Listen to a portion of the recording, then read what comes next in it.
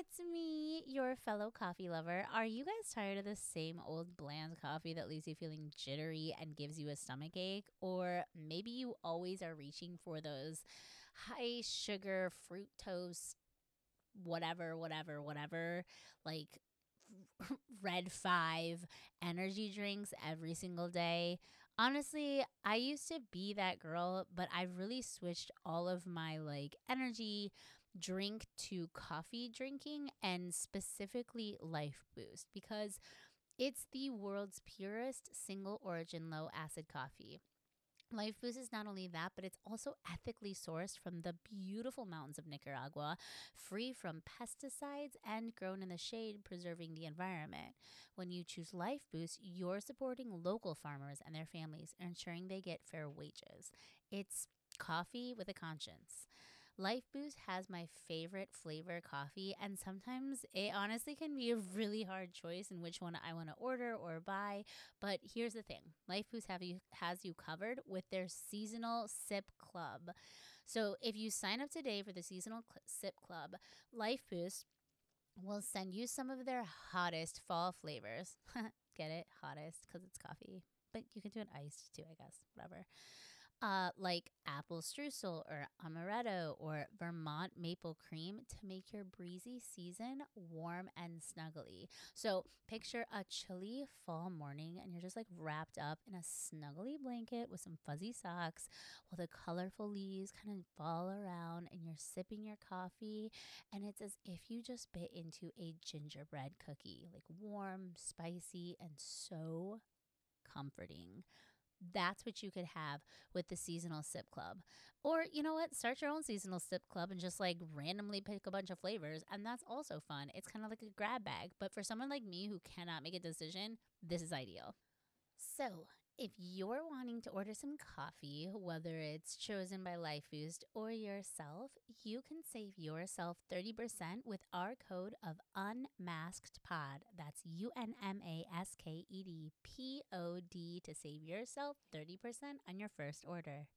In a world of ordinary, it's time to unmask the extraordinary with Unmasked the Podcast. With host Brandon Zimmerman. Welcome to Unmask the Podcast. I feel like you're my newsman, just about everything about me. Eye candy of the night, 100%. Sarah Zimmerman. I want to be on the back end of RTV and just Right. I saw Amanda Nunes and I'm pretty sure I fell in love with her. I want to just be her. It's time to unmask your true potential. All right. Welcome to Unmask the Podcast. We are here with Uncle John, Ermard, the homie who's been letting us use his awesome studio. Yeah, it's amazing. Every time I'm always like, damn. This is weird sexy for me to be over here with you guys because I feel like I need to be in that other room, doing stuff and moving knobs. But that's the beauty about producing a podcast. Everything that you do is before you arrive, and then you hit record. So I'm like, oh, cool. I'll come and hang out with you guys now. I love it. I'm so excited. Too cool. So, yeah, we always start out with, an origin story of, how you came to be. And when I say how you came to be, I mean, you do a lot of different shit. Yeah. A bunch of different shit. Yeah. Sometimes too much. Yeah. Well, I feel you on the doing too much thing. More so, so my first experience or ever, seeing you, hearing you talk or anything is before I knew you, but I saw you at one of probably Sparta ring announcing. Yeah. Oh, yeah. Yeah, I was like, who's this goofy bastard up there talking? Yeah. Hey, I was doing this. Yeah, exactly. Had the voice. Yeah. Yeah. Yeah, I like to do that. Yeah, that was, it was funny because you guys know Sparta, obviously, and you remember Luke Dunnick was the guy that got me connected to Sparta. And then Luke and I worked together, and then he knew that I did a lot of public speaking and things like that. So he was like, hey, you're there for Muay Thai. Why don't you do some of this voice stuff? And then I was like, I don't know, man. I'm I kind of do that enough in my work life. I don't feel the need to, I don't need any gratification for doing that. And he was like, I think you'd be good at it. And I was like, all right. And then I saw him do it, and no offense to Luke, but Luke sucked as an announcer. And he will tell you, he was like, I'm like, did you do that on purpose? And he's like, no, I just really suck at it. So I was like, okay. and I love ring announcing and Bruce Buffer, and admire all that stuff and the vocal arts and producing music and stuff. So I was kind of like, okay, cool. And then when I got into it, I'm like, oh, I love this because I can't fight anymore. So if I'm not going to be, I'm like, I can still be in the ring. And it was cool because I'm like there and there's blood, but it's not my blood. It was kind of cool. So yeah, so that took off. And that was kind of cool. That led to, I actually explored, and for a very short time, Mr. Scott Kent, the CEO of Lion Fight, entertained me taking over for Sonny Franco. So if you guys know Sonny Franco, Sonny was the guy that did Lion Fights for so long. So you had Sonny was in the ring, and you had Michael Chiavello and Pat Miletich were doing the play-by-play stuff.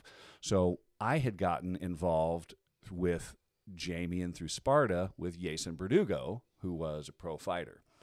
And once I did some local announcing, they were like, hey, Jason, you're training with Jason, you're sparring with him, and you're helping him, and now we're going to introduce you to Sonny Franco at one of the Lion Fights. I'm like, oh, this is the coolest thing ever.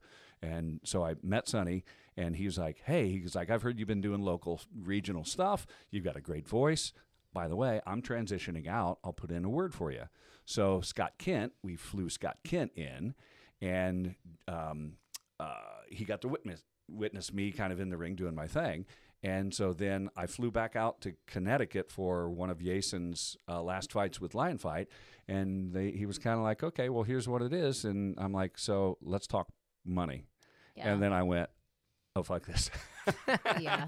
I'm like, nah, I don't think so. I'm like, it's a very glamorous thing, but I'm like, it doesn't pay very well. And I was like, that's right. And I talked to Sonny, and Sonny is like, there's a reason I'm leaving. So I got out of that. But I still do it for, on the side jobs and, vocal phone company, for your phone, IVR system, stuff like that. How do you even, I've definitely asked this of you before, but like, if someone was like, how do I get into this? How do I start? Do I have to have a reel? Like in acting, especially if you're doing commercial or film, it helps sometimes with theater. You have a reel that you can direct people to. Do you have like a voice reel that you do? Okay. No different than your artist portfolio, right, the big right, ones right. that. Right. The content you have on, it's all about content. And in this case, your content is your vocal acting. Right. Like, so you have to have that. And you have to have examples of like, hey, come down to Jerry Alderman Ford, for the $15 sale. You have to have cheesy stuff like that. You have to have the, some serious stuff. So you have to it depends on what your niche is. But the thing is there's so many out there right now. If you go on, you guys know Fiverr, right? Yeah. If you go on Fiverr, do you know how many voice actors that have done so many amazing things? Yeah, because that's the other thing is I definitely have been told like, hey, you should get into this. You'd be great. But then I don't even know where to start. Yeah. Like, I'm like, I guess I could start on Fiverr, but who's going to actually see my stuff? Just start producing stuff. Even if you have to make it up on your own. Like, I've got stuff that I've done for, professional phone systems where it goes, hi, thanks for calling Techtronics. If you'd like technical support, please dial 1. If, and you do all that kind of stuff. And then it's kind of like, then you're like, oh, well, sometimes they need, do you know how to do the accents? Are you going to do something like that? Would I need someone that seems like they're a little more international? Okay. Well, then you've got male, female, and you've got all of these different genres.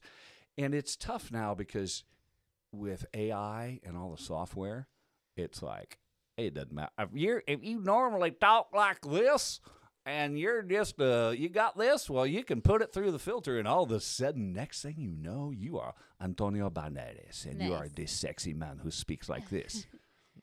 Yeah. It's possible. So it's kind of hard. So that is like there's always going to be a place for it. Okay. But it's going to be very easy for AI to replace a lot of that stuff now. Yeah, I'm thinking more like audiobooks and, now, we're listening to 13 Days of Halloween, which is just like a movie that you listen to, more or less. A lot of monologuing, but kind of things like that I would be really interested in. But I'm like, who the hell do I send this reel to? Who wants to hear this? Do I just like start cold sending it to people? Or Well, guys, it's just like anything else. when I approach any of this stuff, it's all about who you know. Oh yeah, absolutely. Your network is your net worth, Mhm. right? It's like, I don't even know if that's really a saying, but like this, if you build a network and you know people, I feel like that's how everything happens. You know, Yeah. it's like you can try the blind stuff. You can try to just like, I put so much content out there and none of it's working. Well, who do you know that owns a business that might need something? Why don't you do Right. something for free? Yep. Why don't you do 3 things for free Yep. and get those 3 people going, hey, you know, this was free, but she's really, really awesome. And then you get it out there and then you just got to play it. Sometimes you just got to put yourself out there and just go, I'm just taking a chance. Yeah, I do that a lot with like Facebook and stuff. I'll like, who do I know that does this? You know, because we know so many people theoretically, even so. Like, I don't know, maybe I found, especially through martial arts, like I know somebody that does something, or know somebody that knows somebody, and especially with how many thousands of friends, friends in air quotes we have online. Yeah. We know a guy who knows a guy. And all it takes is that one. Like there's Yeah. gonna be someone that goes, oh, right place, right time. But if you're not putting the content out there, then it's kind of like, so you just got to do the grind of what, and it doesn't matter. You guys know it from training. It's like you Sure. just got to train and train and train. And eventually there might be that like right place at right time through the right person that you know. Might be, oh, I was training with Yason. Yason got me to Scott Kent. Scott Kent got me the opportunity to consider Sonny Franco's job. Right? And now Sonny is with Iron Boy. He's doing amazing. He's sending me pictures of him with Jimmy Lennon, who's like the greatest boxing announcer ever. And I'm like, good for you, man. And I'm like, oh, it's cool to rub elbows with someone like that. Yeah. You never know if I need to call someone and I'm like, oh man, I got this gig and I don't want to be Bruce Buffer. I don't want to steal you. How do I get my own unique thing? You know, and I go, now I got someone I can call. Yeah. What's funny is just like, if something breaks in your house, what do you guys do? You go, I'm picking up the phone and I'm calling someone, and you're going to go, do you have a lady that knows how to do this? Do you have a guy that knows how to fix this? Do you have this? Like, it's all referrals. Well, I think that's the way in life in anything, whether you're trying to be a great martial artist or you're trying to build a career or you just need mental help. Like, whatever it is, it's like, do you have a good therapist? Right. Yeah, absolutely. I mean, it is who you know. I mean, we talked to Sean Fallon about it, and it was, I mean, a lot of it is just networking, even to get a fight, you know? Yeah. So, interesting. Well, think about that. I mean, it's like, well, how do these matchmakers? Well, they got to be out there. When you're fighting, you're just putting out content. It's no different than digital content. Right. You're just putting yourself out there. So Right. that's the crazy thing. And it's, if you're willing to do it, it's like, man, it'll be a grind. But if you're willing to put forth the effort, it pays off. And it's like that whole, who was the, was it Dillashaw? Hard work pays off. Was that his thing? And I'm like, yeah, it's true. I'm like, I wasn't a big Dillashaw fan, Neither but was I. I don't think anyone was. But at some point, he was like, well, he's right. You don't have to like him, but he's right. Yeah, that's fair. Hard work pays off. Yeah, and So- you also have to like separate yourself from other people too and stand out. Yeah. That's the other thing. It's like, how do you stand out when you got 70,000 people doing the same thing you're doing? Or in your case, you do so much. I mean, voice work is not your full-time gig. Like, Yeah, no, this is just, I mean, for me, this is fun and I love doing it. But that's the thing. If you can find a way to, if you can monetize what you love, then what's the saying? You know, if you find something you love to do, you never work a day in your life. I know, and I keep hearing that, but then I'm also listening to people who are like, you need to stop saying to monetize everything you love. And I'm like, that's actually a really fair point. Like, sometimes you can just do stuff that you love and not make money on it. Right, And yeah. I'm like, okay, I need to remember that, because I think that's something that like I get in the like aspect of, was like, oh, I really love acting, I can make money on it. Oh, I really love working on cars, I should make money on it. Oh, I really love doing this. And I need to step back and be like, I don't have to make money on everything. Well, your time is valuable. My time is but valuable. that doesn't mean that someone needs to pay you for it. Right. Like, I mean, this morning at our parish, we delivered 800 Thanksgiving baskets. Yeah. I'm like, I didn't ask for anything. Like, no one that showed up, none of those people that showed up. I'm like, everyone's doing this because We're trying to help each other. Everyone wants to help. The greatest job in the world is helping other people. The problem is it's the one that pays the least. I think it's actually by design. Yeah. Sure. I mean, it definitely pays nothing in money, but it good surely karma. does. Yeah. I mean, it is scientifically proven that you will live a better life if you are a giving human, if you start to think about your community, because you kind of find where you belong in your community, and you understand that your community then can help you as well. And I think that's such an important part. Everyone, I think that everyone's so with the like all of the social media and the TikToks and monetizing your time, and you're just producing content and time. Yes, time is valuable, but you know what? The time that you spend helping other people is valuable too. Because if you think about it, you're like, when you're gone, they're like, how great was Sarah when she did all of her stuff and she made all this money?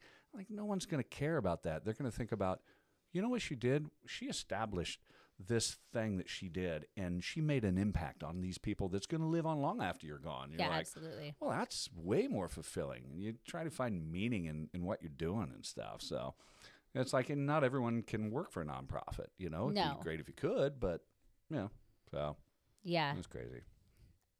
Sure. Yeah. I was like, I don't have any further questions. Thank you, Your Honor. Thank you, sir. Yeah. So the voice acting and that, that led you to, announcing and stuff like that. But how many years have you trained prior to that? Because you don't generally just go, I'd really like to, Well, it all came from being on stage as a musician. So okay. Like the voice acting and all that stuff and the producing and podcasting and all that stuff, ring announcing all came from wanting to be a musician. Right? I wanted to be a musician when I was really young. I mean, I knew a long, long time ago, like, the thing I wanted to devote my life to was music. And again, at some point, you realize, I'm not going to make any money doing this. I don't care. Yeah. You know what? The greatest feeling, the best feeling I have is helping other people, right? The second best feeling is when you're doing what you love and other people are enjoying that. Like when you're on stage, and I don't get caught up in I'm performing other people's music. I don't care.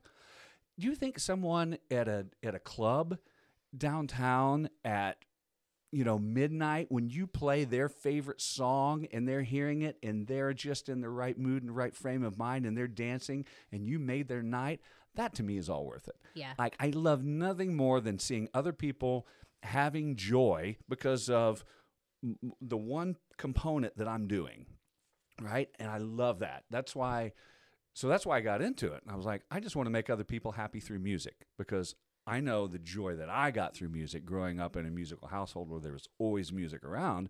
And I'm like, I want to do that for a living. And then you go, oh shit, it pays crap, but I still love it and I'm still going to do it.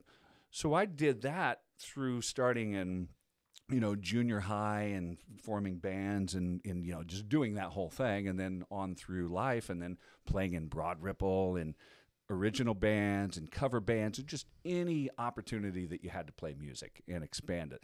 That was my true love, because at one point I was like, I had to make a decision. I'm either going to go to LA and I'm going to be a musician and take the chance of like not making any music, probably developing some horribly bad habits, and maybe making it and being super famous, or not. And then I met my wife and I was like, I just want to be with her. I didn't really care. At that point, I was like, well, this whole rock and roll star, I'm like, if I go out and do that, there's a chance that she's not going to be here for me when I get back. So, and that was like at the intersection of like the late 80s, early 90s. And then like you go, okay, I'm perfectly happy performing in local clubs and being semi-famous on a local scene. And that's it. Yeah. And then let it see where it goes. I think that's what I was thinking too, is like, I just, I think B has talked about being famous. And I'm like, I honestly don't really want to be famous. I just really love performing. Yeah. Like singing, there is something about singing. it literally lights me from the inside. Like, it's so weird to just, be in the I can be downstairs of our shop and just throwing away, like putting tires away and singing my heart out. The acoustics are fantastic. I love that. So I can hear it and I'm like, oh my God, do I sound amazing? Yeah. And I'm just enjoying it. Like, that is it's so great. And when I did Rent, it was the same way. Like, yes, I wasn't the main person, but just doing it in an ensemble of insanely talented people and moving people with art is so powerful. Well, you were in drama club in high school or chorus or whatever they call it. Yeah. So I was as well. And I remember I had this weird emotion when it was all done. Yes. And it was the weirdest thing. I get chills about it. I'm getting chills about it right now, but it was the weirdest thing because I had never felt like a separation anxiety. You worked with these people, right? And Yep. you're working in this stuff and you're getting into character and you're having these, these artificial relationships that you've fabricated and you've developed your character and it's all scripted for you, right? So you didn't, and all of a sudden you do it and you do it 2-3 times. Different performances, those performances all get better, and I always thought that the very last one, whatever it was always the best. Even if it wasn't the best, it felt like it was the best. And then it was over. Yeah. And I remember laying in bed one night going, shit, it's over. Yeah. And I got emotionally overwhelmed with, and these weren't people that I normally associated with. Like, we ran in different circles, and there were a couple people I was like, I'm probably not going to interact with these people ever again. And I'm like, what the emotion that you developed in performing, and I'm like, think about that in not just a song, but like in a play, and in touring. Like, I can imagine that. It's interesting that you say that because I genuinely, like, I just got done I did a show last year, and it was with these like insanely talented women, and it is, we sometimes refer to it as like summer camp, where you are with this person every single day. You're rehearsing, you're making each other laugh because in reality, it was a bunch of like comedian women who are so talented and so funny. And they genuinely brought me from a place where I did not have a lot of women relationships to now I'm like, oh my God, this is what I've wanted I've wanted friendships like this my whole life. And then all of a sudden, because everybody's schedule is so busy and, you don't work together, you just do this on the side and you have to say goodbye. It's so hard. For someone that's never been through that, it's hard to explain that relationship that you develop. Yeah. And that's why I was like, well, you know what? I'm just going to perpetually do this until I'm dead because I don't want that feeling to ever end. I never want that feeling of collaboration, of helping each other, feeding off of each other. Like, whether it's acting or it's podcasting or it's whatever it is. It's like, it's a drug, man. It is 100% a drug. It is 100% a drug. I am absolutely addicted to it. And I definitely go through points where I'm like, I don't need it. And then I go back into a show. He knows you need it. And I'm like, oh, Absolutely. shit. Yeah, oh, you're shit. like, don't you need to go and do some of this? Like, Well, Yeah. it's one of those things where it's like she doesn't do it for a while, then she wants to do it, and then she does it for 6 weeks straight and tired of it, and then wants a break, wants to do something else. And then, it creeps back around, kind of like, It feels like a summer romance is what it really feels like. It's like this beautiful, like, wonderful summer romance that you have, and then you say goodbye, and you, like, think about that moment often. That is a crazy analogy because that's exactly what it feels like. When you, that whole just summer romance when you were a kid and you're like, it might have been like a week or too long, and then you're like, oh my God, I remember I was like, I'm going to write letters to this girl in Canada. Yeah. And I'm like, this girl in Canada is like, when I go back to the States, she's not going to carry anything about me. But I'm like, she's locked, was this for etched us? in. Sorry. Yeah. I'm just giving you waters. Like, I mean, I have other stuff over here. Do you want Celsius? I have, other alcoholic beverages and, whatever you guys want. I got over here. Perfect. Celsius is caffeinated. Sorry, I'm still sort of producing as I want you guys to be. No, it's comfortable, perfect. so. We're great. No, that's You're doing good. great. It's good. Yeah. Anyways, so that's. but those are like just different components and parts of like all the things that, that ultimately make me who I am. It's just, and it's all stuff, and you experiment and stuff. I just tend to latch on to things and kind of continue to do a lot of things. And I think I've kind of drawn the line now. I'm like, I'm kind of good with kind of what I got. I'm like, let's just take all of these things and just get really good at these things. Like, I'm not going to pick up, I don't know, any other, like, I'm not climbing Kilimanjaro or anything. That's fine. What the hell? I know. So one of those things is fighting, though. So what is your origin fight story? How did you even get into that? You see this thing? Oh, this is really funny. Watch this. Oh. All right. So He's got if a you're book. listening, I know, I was this is like- everyone's listening. No one's watching unless there's someone filming. He dramatically brought a very old-looking book. This was Mastering written karate. by Oyama. Master Oyama. Right. So remember when you guys would go to book fairs? Yes, book fair. I All knew right. you were going to say a book fair. I was Yes. like, yes, I am 100% on board. All right. So book fairs, I was like, all right, here I am in 4th or 5th grade, and I'm going to the book fair. I saw this green, lime green thing called Mastering Karate, and as soon as I opened it, and there was a picture of this guy who was fighting a bull. So he's fighting a bull, and there's a picture of him He's that just I like actually. in tie shorts? Is that what it is? Yeah, he's like, kind of tie kinda shorts. toy Yeah. shorts, yeah. But there's a page missing, and the page missing is the one where it shows his hand whacked off the horn of the bull. Yeah. And I was like, first of all, the animal cruelty thing didn't really kick in. At that age, I was just like, oh, man, that dude can fight a bull. I'm like, I want to do that. Well, think about this. I grew up in the country out in Greenfield, Indiana. There was no martial arts schools whatsoever. The only thing that I had was like, I think Friday night, late at night, they had all of the martial arts on late at night. They would have like all of the Chinese martial arts that were dubbed, and that was on like really late. And they would have that, and it was like every Friday night. So I'd stay up and watch that, and I was like, oh man, I want to do that. And then I found this book, so I'm like, I get this book. Well, this was it.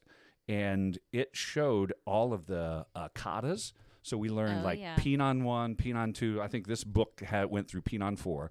And it showed you how to make a proper fist and all this stuff. So me and my buddies, we rallied around this. And we're like, we're all just going to pass this book around. So we passed this book around, and we all just started like, we're going to get together. So we'd train in my garage. So that's what started it. And so this was like in 76. So from 1976 until 1983, 84, I was just operating off of books and stuff because you didn't have anything else. So you were literally like to your friends, do you want to do karate in the garage? Dude. I feel like as a young boy, you fall into one category, and it's like you either start karate, like something in your garage, you start WWE wrestling, That was me. or you're like super Yeah. into cars. Like there's not really any other category. Was that line from Step Brothers? Yes. When he said that, I was like, we're exactly the same age. I know exactly what he's. I'm like, and I'm just like so happy about this. We would like knock each other out, and we would we would have like a mattress, like get a camping mattress, and like this is what we're gonna do. If he falls down, fall this way. And it was just, we didn't have access to anything until there was a magical store that opened up on the east side of Indianapolis called Oriental Gifts. Oh yes. You remember that place? I You don't guys, remember it, but I've No. been to a couple of Oriental Gifts. Okay. I don't even think that's a preferred we nomenclature didn't even anymore. know. We didn't know it should be called like Asian Gifts or anything. We're like, this is the same time that La Choy, like the food came out, and Oh, you're like, yeah. oh, this is Chinese? Or like Oh, my any God. Chinese person would go, oh, The hell is this? what the fuck Yeah, is that? exactly. It's bullshit. Yeah. Well, the store was kind of bullshit. It was like, this is what the Americanized version of Oh, yeah. whatever movie they saw. But you could get nunchucks, you could get shurikens, you could get all this stuff. And then, so we'd buy whatever we could afford, and then we come back and train with it. And when they came out with like the VHS tapes, we're like, oh, this is it. And we're like, the future is here. We get a VHS tape, and then we just pass it around. So we were literally doing, teaching each other karate in the garage. And I'm sure everything was just terrible because it was all more about what you look like than could you really fight. The reality is I don't think any of us really knew how to fight at all. If we did get into a fight, we would just look so silly that someone would just like run away. Yeah, you just start performing a kata, and people are like, "The fuck is this?" Yeah, what is this guy doing? What is the kia? Why does he keep going kia? You get into horse stance with your hands by your waist, and you're like, "I'm ready." My face is completely exposed. So that book you've had since the 5th grade? Yeah, dude, this is the look. Look at the stains on it. That might be Amazing. blood. As far as I know, that might be my own blood right there. I fucking love that. Isn't That's it great? amazing. I will never get rid of this thing. I'm going to pass this on to my son. Doesn't seem to be very interested. He doesn't think I'm very cool, but my grandson's going to think this is awesome. Yeah. And I'm going to tell him that this is my blood, and if not, I'm going to rub some of my own blood on it. Perfect. I love it. That So- is so cool. So flash forward, then there was a school called, there was a guy named Herb Johnson. And Herb Johnson, if you look him up in the karate Shirego Jiru style, he was the guy. They opened a studio. I went to that studio. And I had been a wrestler from 7th grade through 11th grade. And in the middle of my sophomore year, I got into karate. And I went to the school and enrolled. And I got into it. And I was like, I found my thing. I'm like, this striking stuff is cool. I didn't want to do katas. I didn't want to do any weapons. I wanted kumite. So all I did was like, what do I got to do to fight? And they're like, all right, here's what you got to do. And they started training me for the fight. So then I joined the competition team, and I went through like 1 year, which was basically entry level, junior novice sort of stuff. And then I got pretty good at the stuff, and I started winning. So then the second year that I did it, in the second series of tournament, I went all the way and got to the state championship, and I got disqualified in the final fight by doing a spinning back kick and knocking a guy out. In any other competition, you go, oh, that's awesome. And Herb came over to me because I did a spinning back kick, which was my thing, and I knocked the guy out, and he was bleeding out of his mouth, and I had, faced the other way out of respect. I knelt down and faced the other way, and my coach comes over. He's like, man, he was like, that was the greatest spinning. He's like, your form, the way you baited him in. He's like, everything. And he goes, oh, but you're going to get disqualified. And I was like, what? He's like, oh, yeah. He goes, but that's okay. And he didn't care that I got disqualified because I did everything right. And he was like, had this been in the street, this would have been the perfect placement, blah, blah, blah, blah. And I was like, what do you mean I'm getting disqualified? And I couldn't get my mind over that. And he's like, you'll get second place, but he's like, you can't win first because you knocked the guy out. And I'm like, well, who's getting first? He's like, he is. The guy walked out with a trophy as big as that bass guitar over there. Mm. This is the trophy. I'm going to show you the trophy that I walked out with. Yes. Guys, it's about a foot tall. 13 and a half inches maybe. Yeah. Wow. I walked out with this little thing after all of that. After you killed a guy. After all of that. And then I went, this is bullshit. I need to find a sport that's true to combat. And so I'm like, I'm done. Yeah, I mean, it sounds to me like you didn't win the fight, but you fucking won the fight. Like, I definitely won the fight. And then at that point, I was just like, I'm going to go through and I'm just looking for fights, like real street fights. At that point, I was like, I'm done with high school. I'm going to college. And, there's going to be a lot of opportunities to fight in college. So that's kind of what I did. And I didn't do great at college because I was so focused on all of the other things, the music and the other things. all the cool stuff. But I got in a lot of fights, and I won most of them. I lost one street fight with a really good guy, and I was 6 foot, whatever. This guy was really short, and he was a great wrestler, and he knew jujitsu. And he took me down, and I remember he pounded my head, and I had to go to the University Hospital, and they stitched up my head up here. And I was like, what did I try to do? I tried to do some fancy karate bullshit, and he took me down, and he beat my ass. And I'll never forget that. And he earned my respect, and I was like, okay, I know where this is going. So then it was kind of like, all right, now what are you going to do to hone your skills? And, and that just kind of led me on later in life that you got to, all of the stuff that I had learned and all of those sort of forms and katas and all that was great for discipline and to get, but I was like, the reality of like what's going to happen in a street fight, I'm like, nah, you need to learn the Krav sort of stuff. You need to learn how to do all of that stuff. So that's what I was searching for, and it didn't exist. And it didn't exist until later on when I discovered Muay Thai, when the internet came about, and I was like, oh, I'm like, this is what I've been looking for. I'm like, when you grab me, I can do this to you because I know wrestling and I know some jiu-jitsu, and then I can also hit you with this elbow. I can do this thing with my knee. Oh, and I'm like, it's on. But that didn't exist. It was on the internet. But you're like, well, where are you going to find that in central Indiana? It wasn't here. So I just basically took some time off and just was like, I'm just going on with life, building a career and business and having kids and all of that stuff. And eventually my buddy goes, hey, he's like, I know you've been talking about this Muay Thai stuff and all this UFC stuff, because at this point, UFC was like the thing.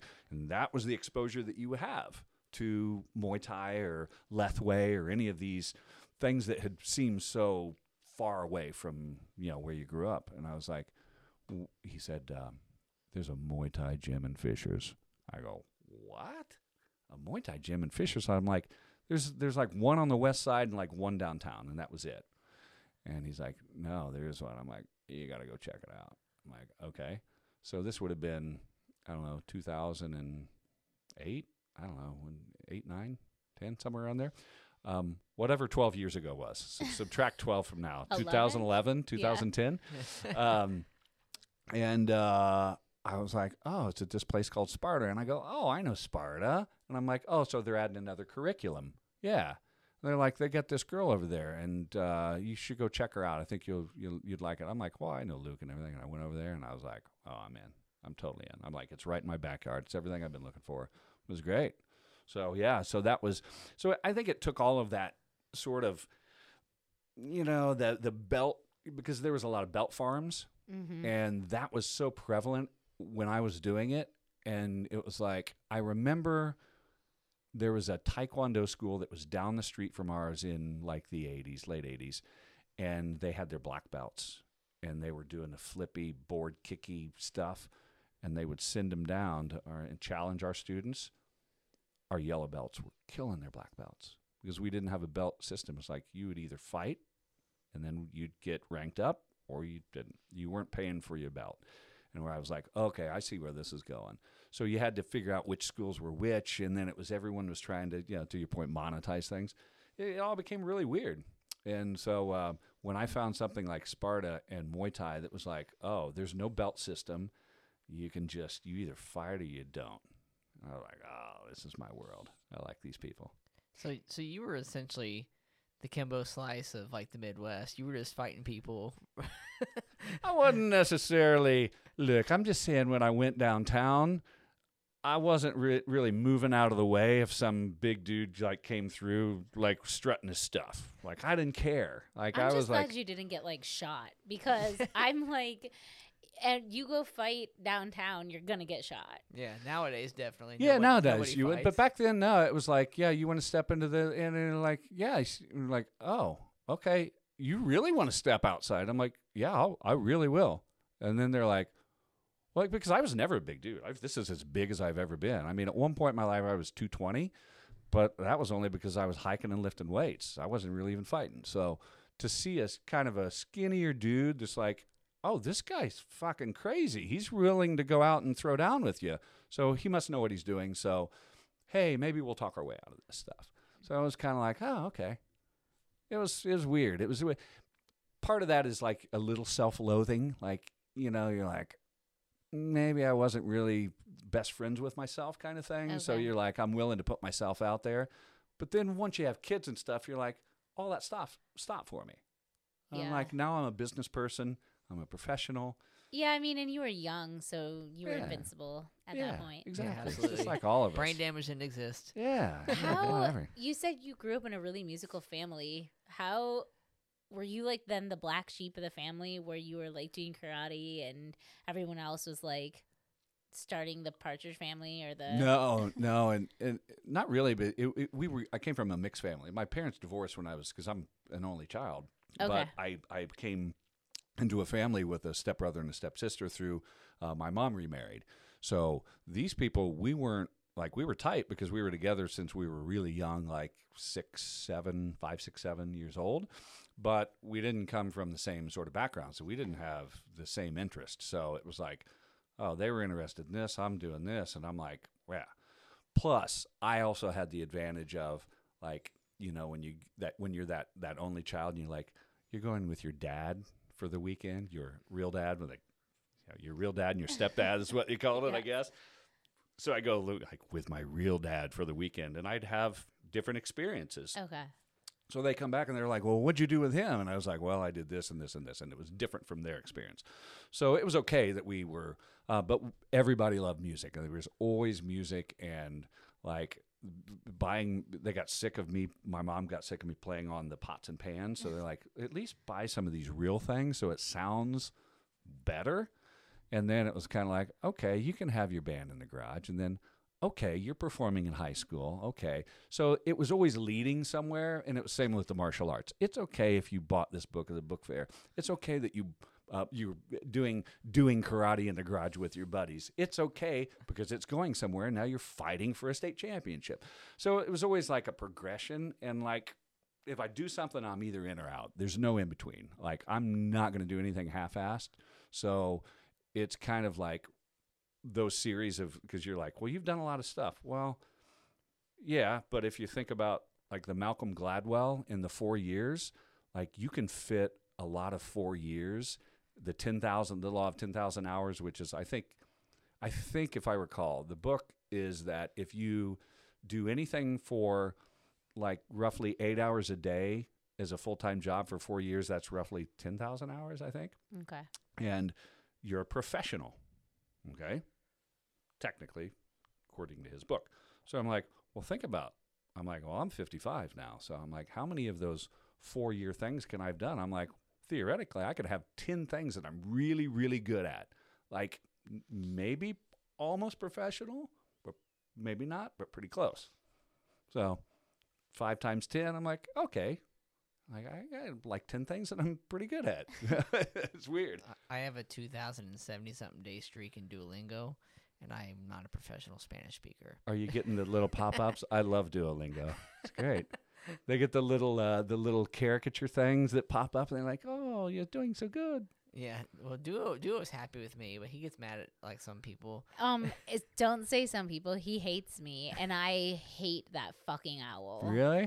He sits there and is a little bitch when I don't practice, and he cries on my screen. You're both doing it at the same time? Yeah, I do Duolingo as well, but like Brandon is the fucking golden child, and I yeah. procrastinate or like I forget, and then Duo on my screen is like crying, and I'm like, shut the fuck up. Sometimes You're his kind of a background is on baby. fire, and it's hilarious. Yeah, it's like his a background- demon spawn. Yeah, he's like, practice, and I'm like, you know what? Now that you want it that bad, I actually am not gonna practice. Yeah. You make it. Yeah. So- Felice Complianos this Right. on your birthday, you bitch.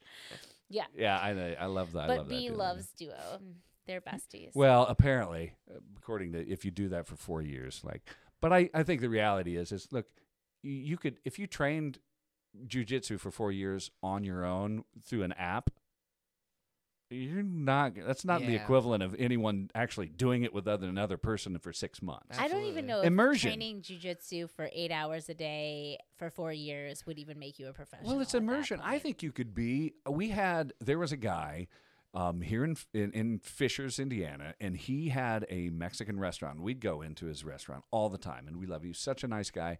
And I asked him, I said, how do I learn Spanish? He goes, you come back here in the kitchen. 100%. And he goes, you work with me? He goes, in 2 months. And he goes, un momento, por favor, or something like that. And he brings this girl out. And this girl is like she is just like the stereotypical Fisher's girl. And he's like, no Inglés. And he says in Spanish, how did you learn Spanish? And she said, by working here in the kitchen, number one. And then number two was watching Spanish soap operas. Yes, everyone says that. Or like listening to Spanish music, or listening, like other people will come to like America and be like, how did you learn English? And they said, well, one, fun fact, like in Germany, it's expected that you learn English from the get-go.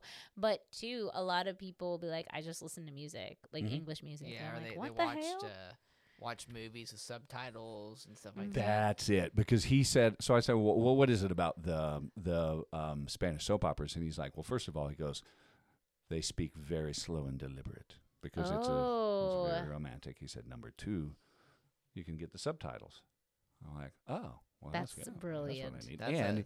And they're speaking how they would normally speak, Right. not how Duolingo thinks that, like, you can finish Duo. I feel like you finish Duolingo, you're going to be like, the people at the Mexican restaurants I go to are going to be so impressed with me. Yes. Versus like, you're going to drop me in Mexico City and I'm going to survive. Right. Like, Yeah. I don't know about that. I think Duo teaches you proper Yeah. versus slang, which is what most everybody speaks. Just like English, we don't speak proper English most of the time. Yeah. We speak slang English, Yeah. and that's so yeah. Because one time a guy came into one of my jujitsu, came into Naptown, and he goes Espanol, and I was like un poco, like Yeah. and he spoke slow enough that I could like.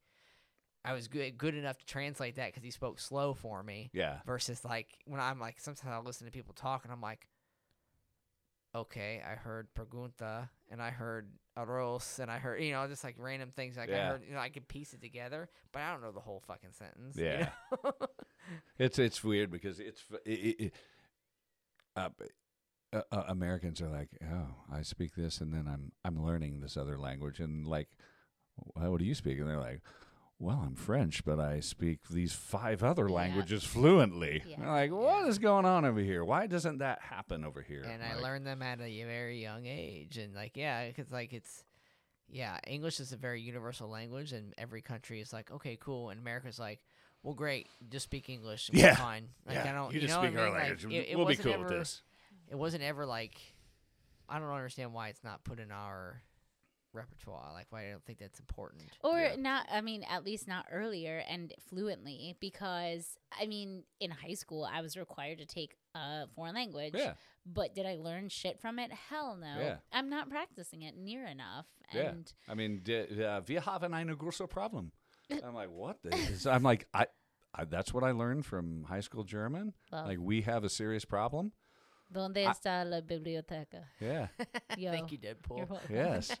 I remember Steve Martin had like the Donde está Casa de Pepe? And he was like, where is the house of Pepe? It's like, he's just throwing random shit together. Yeah. You sound good with the accents, but Yeah. Yeah, one of my friends said that she goes, yeah, I took all 4 years of Spanish and I can successfully tell you where the bathroom is. yeah. I'm like, what the fuck?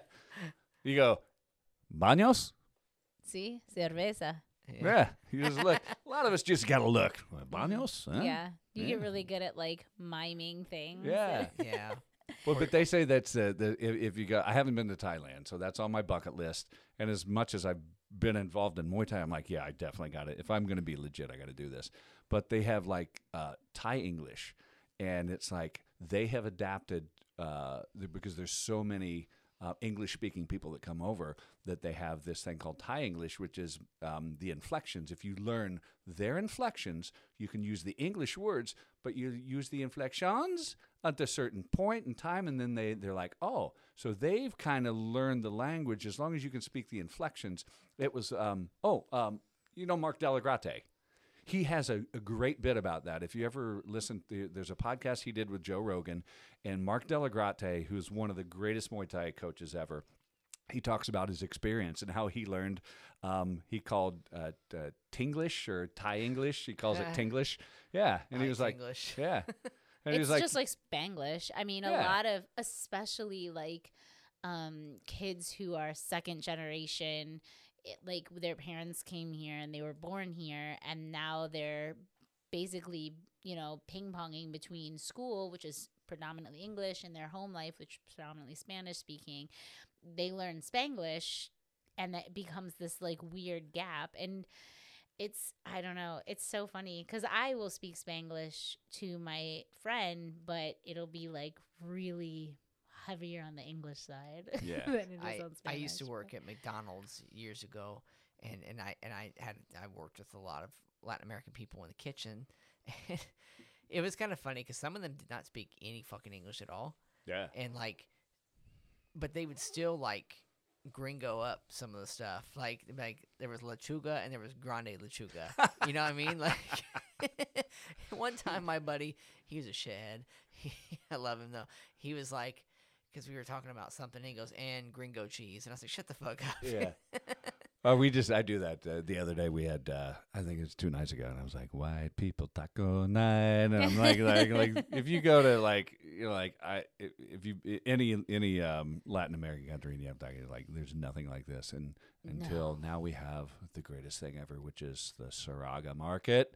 Oh, Can I'm we gonna all have to agree that go. that's the greatest place I ever? have not been, but I will go Oh, immediately. You have to go. I will Look, go immediately. You just go and just take a lot of money and I don't have that, so we'll have to go some other time. okay, but- be very selective.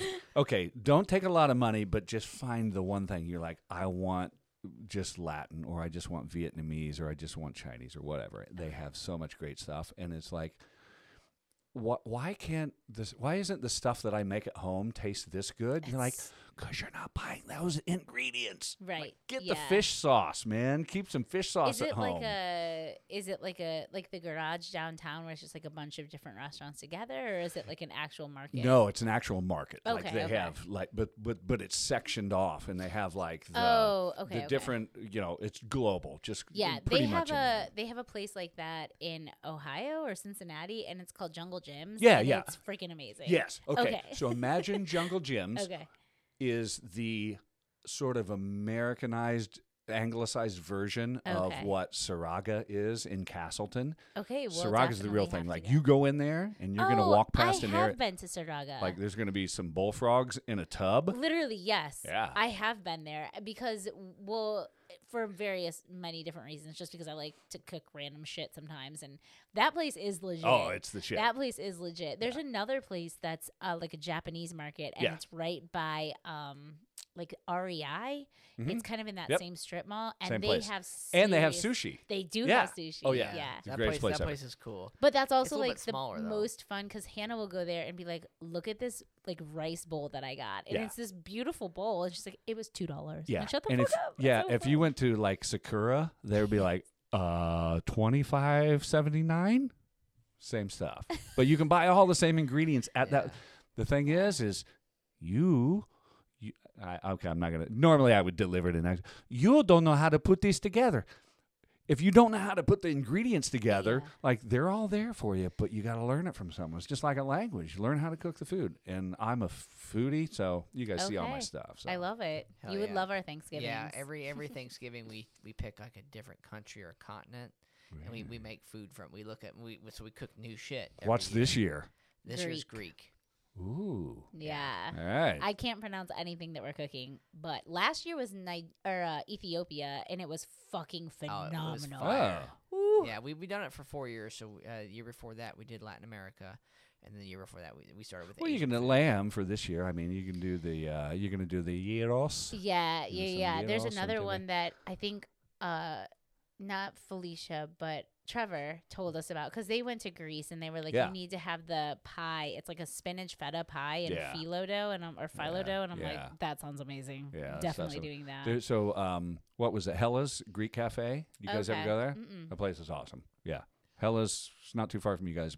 Broad Ripple kind of area, North Broad Okay. Ripple. Yeah, it's amazing. Yeah. Lamb. I love lamb. And I'm like, not even gonna lie, I definitely do, but we have not had actual meat in a really long time. I mean, I've had chicken and fish, but Yeah. but we usually do like the seitan, and we had one. We went to a badass. Was it Kitchen 16, Kitchen 17, kitchen something? 13. Are you guys number. vegan? I'm a vegetarian. Okay, vegetarian. She's not. right? So my son was vegan, so we flirted with all this stuff. Yeah. I am not, look, I like meat because I like meat, Yeah. but I've gone like stretches of time with Yeah. no meat and Yeah. didn't care. Yeah, no, same. Yeah, there's I so feel the many same. different things out Dude, now it's that so you can't much. even like tell. No. Like used to, it wasn't as much, and you really had to like. Well, I eat a lot of tofu because it's cheap and has a lot of protein. And it's Yeah. low calorically, but everything else, like there's so many different options now. It's Kitchen 17. It was Kitchen 17. Yeah, now I think about it, it was this badass metal bar in Chicago. It was all vegan food. Yeah. It was Oh my fucking awesome. That's what people don't understand. The people are like, oh, you can't be tough. I'm like, guys, let me tell you something. It saved my son's life, literally saved my son's life by going, like cutting everything out, starting and then from scratch and then going vegan and then introducing. It's like he's slowly introduced and now he's up to chicken and fish. Yeah, Okay. that's what I eat. And will he ever go full meat? I don't think so. Yeah. But I'm probably not. like, hey, we make lasagna with some ground turkey. I ground don't know. turkey. And then some other stuff that's like some plant-based stuff. I'm like, most people, like, you wouldn't know. If I serve this to you, you would have no idea. No. If I put, like, are you okay with cheese? Yeah, man, put the cheese on that vegan, on that hamburger. What? I'm like, I could give you a vegan burger and you wouldn't even know it. You'd Yeah. eat the shit out of it as long as it was flame broiled. Oh yeah. It No. Nom, nom, nom, nom, nom. Used Yeah, to the so good. cheese was like plastic. Yeah. They've gotten good at the cheese. They've gotten really Yeah. good at the cheese though. Yeah. Now, like, I still just want to eat something that came from the ground. Like, I try not to, the processed stuff, and the more I'm like, so I want to be the vegan, but people, I don't think people really understand. They're like, people like pick a side. I'm like, dude, don't pick a side. Like, just try this and don't be so close-minded. Right. Yeah. Like, I get it. You're a carnivore. Be a carnivore. But tonight, try this and tell me if the lasagna, if the ground up meat that's covered in the sauce that you could never tell anyway, you wouldn't have known. No. Like, even the ground beef that you get, do you really know? Because I don't think people do. No. They don't. Yeah. No. Yeah. Yeah, no, we are very blessed to have I have a friend at work who gives us farm fresh eggs. Oh, We buy for honestly a better price we get in the store just because he's a good dude. So yeah, and I mean there is a fucking difference in those Yeah. eggs. But Shout out to Hoosier Heritage Farms, which Oh, is yay. directly east of here. Place is amazing. In fact, in my sous vide upstairs, I have a steak that is cooking in sous vide right now, and it's a ribeye. It is the darkest purple, and I'm a carnivore, so I'm always going to be. When you taste that, and I had their ground beef, it tastes like something. It Yes. tastes like an animal. Yeah. Like Yeah. the stuff that you're getting at the store, shit Well, doesn't that's taste what like. I was telling so weird. our cousin is I'm like, hey, look, I could absolutely buy chicken the way I've been buying it, which is in these huge bulk packages. But if I'm being honest, it's not benefiting my body right now. Yeah. Like, I need to be able to buy chicken that has had a life, like at one Yeah. point, like it just doesn't give me the same nutrients. And if it's not, and I'm purchasing this, antibiotic stuffed chicken, it's not doing me benefit. All you're doing Like, is that whole saying that you are what you eat. It's Right. so true. It is 100%. And I don't like to get weird about it, but I'm like, you think about when you get older. When you're young, you're like, I'm invincible. Yeah. I'll eat those McDonald's cheeseburgers. Never care what went into Yep. it. And then you start to listen to stuff to these guys that are really, really smart, and they start talking about, well, this is how your body handles that stuff, because your body has to process everything. I mean, it has to whatever comes into your body, it's not used to that. You've got to process it in some way, and there's some stuff that's like good and easy to process, and there's some stuff that's bad.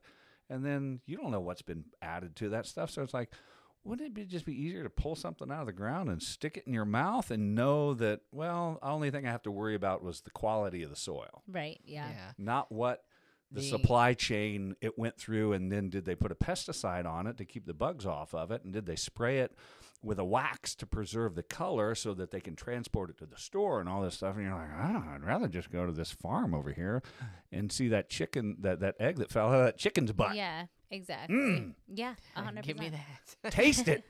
Yeah. What do you think when you eat that egg? What jumps out at you as the difference in the taste? Because I the think yolk. it's massively. The Yeah, yolk it's definitely is the yolk.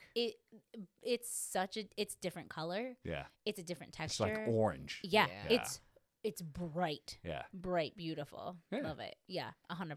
And you're like, okay, that's totally It's different. the same thing when I eat chicken breast. I mean, I've had, like I said, like the Meyer packaged chicken for it's a great deal. If you cannot afford anything else, by all means, I would rather you eat that than, go to the gas station and get a moon pie or whatever. yeah.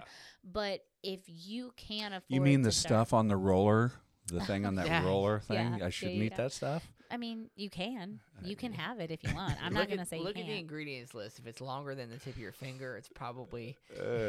But it's like when you cook up that chicken versus a chicken that you got from the farmer's market, the texture, the taste, I mean, it absorbs what you put on it so much better. And it's so different. It's so different. So since we're coming up on Thanksgiving, my neighbor 2 doors down, he brought me a wild turkey that he Oh. shot and he harvested himself. Wow. Amazing. Okay.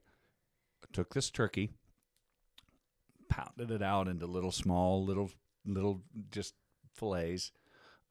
Did you spatchcock it where you cut the thing and then Well, this was just the breast of it, Oh. so I didn't have to mess with the bones. Okay, and okay. Anyway, I would have spatchcocked that thing. I would have spatchcocked. Hey, this time I didn't have to go that dirty. I just had to cut the breast, Okay. pounded it out. Okay, we're still going a little dirty there, but it was flat. I made the turkey meat flat. How's that? And then a little panko breading on each side, Okay. and a little oil, little butter, pan fried that stuff. Oof. Okay.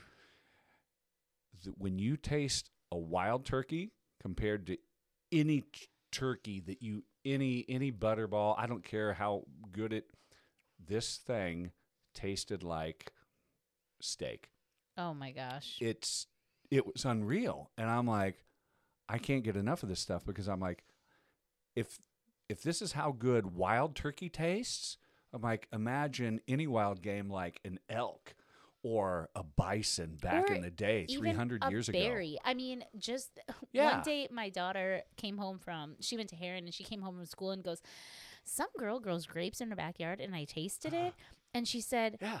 I'm not joking when I say it tastes exactly like a grape candy. She's like, I didn't realize that's what Yeah. grapes were supposed to taste like. And the same, we went and picked Yeah. berries, We had another Same friend that thing. he's got raspberries and he had blackberries. blackberries. Oh yeah. Just And you're bushes like- all over his I house. grew He up with said, "Go pick 'em mulberries. up." Yes, we grew up with blackberries, just wild, random. I'm like, so when did we get away from because I grew up just walking over to the fence row because we had this fence row and there were cows on that side of the fence. And I'm guessing, well, the reason our berries are growing so well is because the cow shit's kind of getting over on Yeah. there. Like, I'm not eating the cow shit, but the cow shit's producing these awesome berries and I'm eating these berries. And we had fruit. So we grew up with that sort of stuff in the country.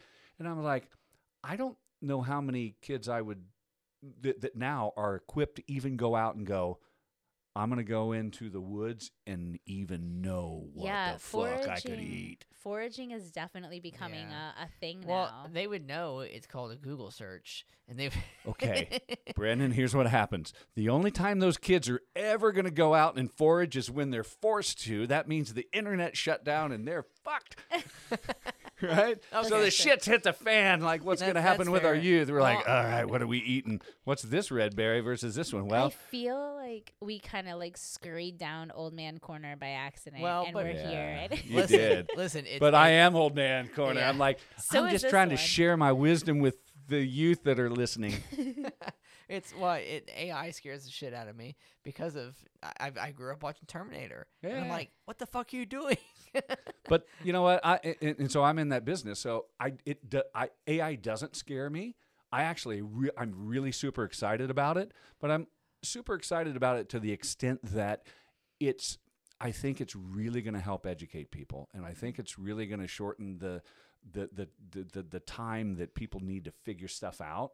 And people are in such an instantaneous, I need fulfillment, I need the answers, I need to be able to Google stuff, blah, blah, blah. I think AI is going to help with that. Now, there's a lot of downside to it. Yeah, I was gonna say, as a musician, and they're taking voices from different people, and Yeah.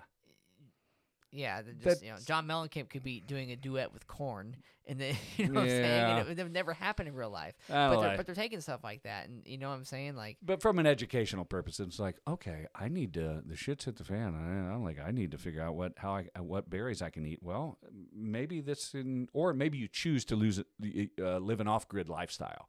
Like that's what I'm into. I'm like, okay, if you want to do that, AI can really help you because now that you can go take a picture of this and go, should I eat this mushroom?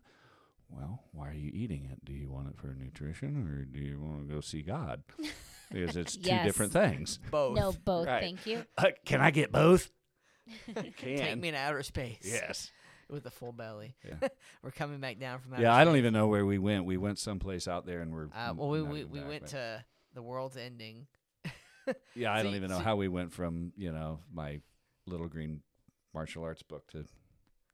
It's a fun conversation. Yeah, we can go a lot of other places too. If you guys want to do a business focus kind of thing, we can do that as well. Well, I am curious. What do you do? You said you work with like AI stuff, or you like AI stuff for what you do professionally, or Yeah, so it's weird. So I've done all the hobby stuff, which is what you guys like to talk about, Yeah. and that's what I like to talk about because that's fun.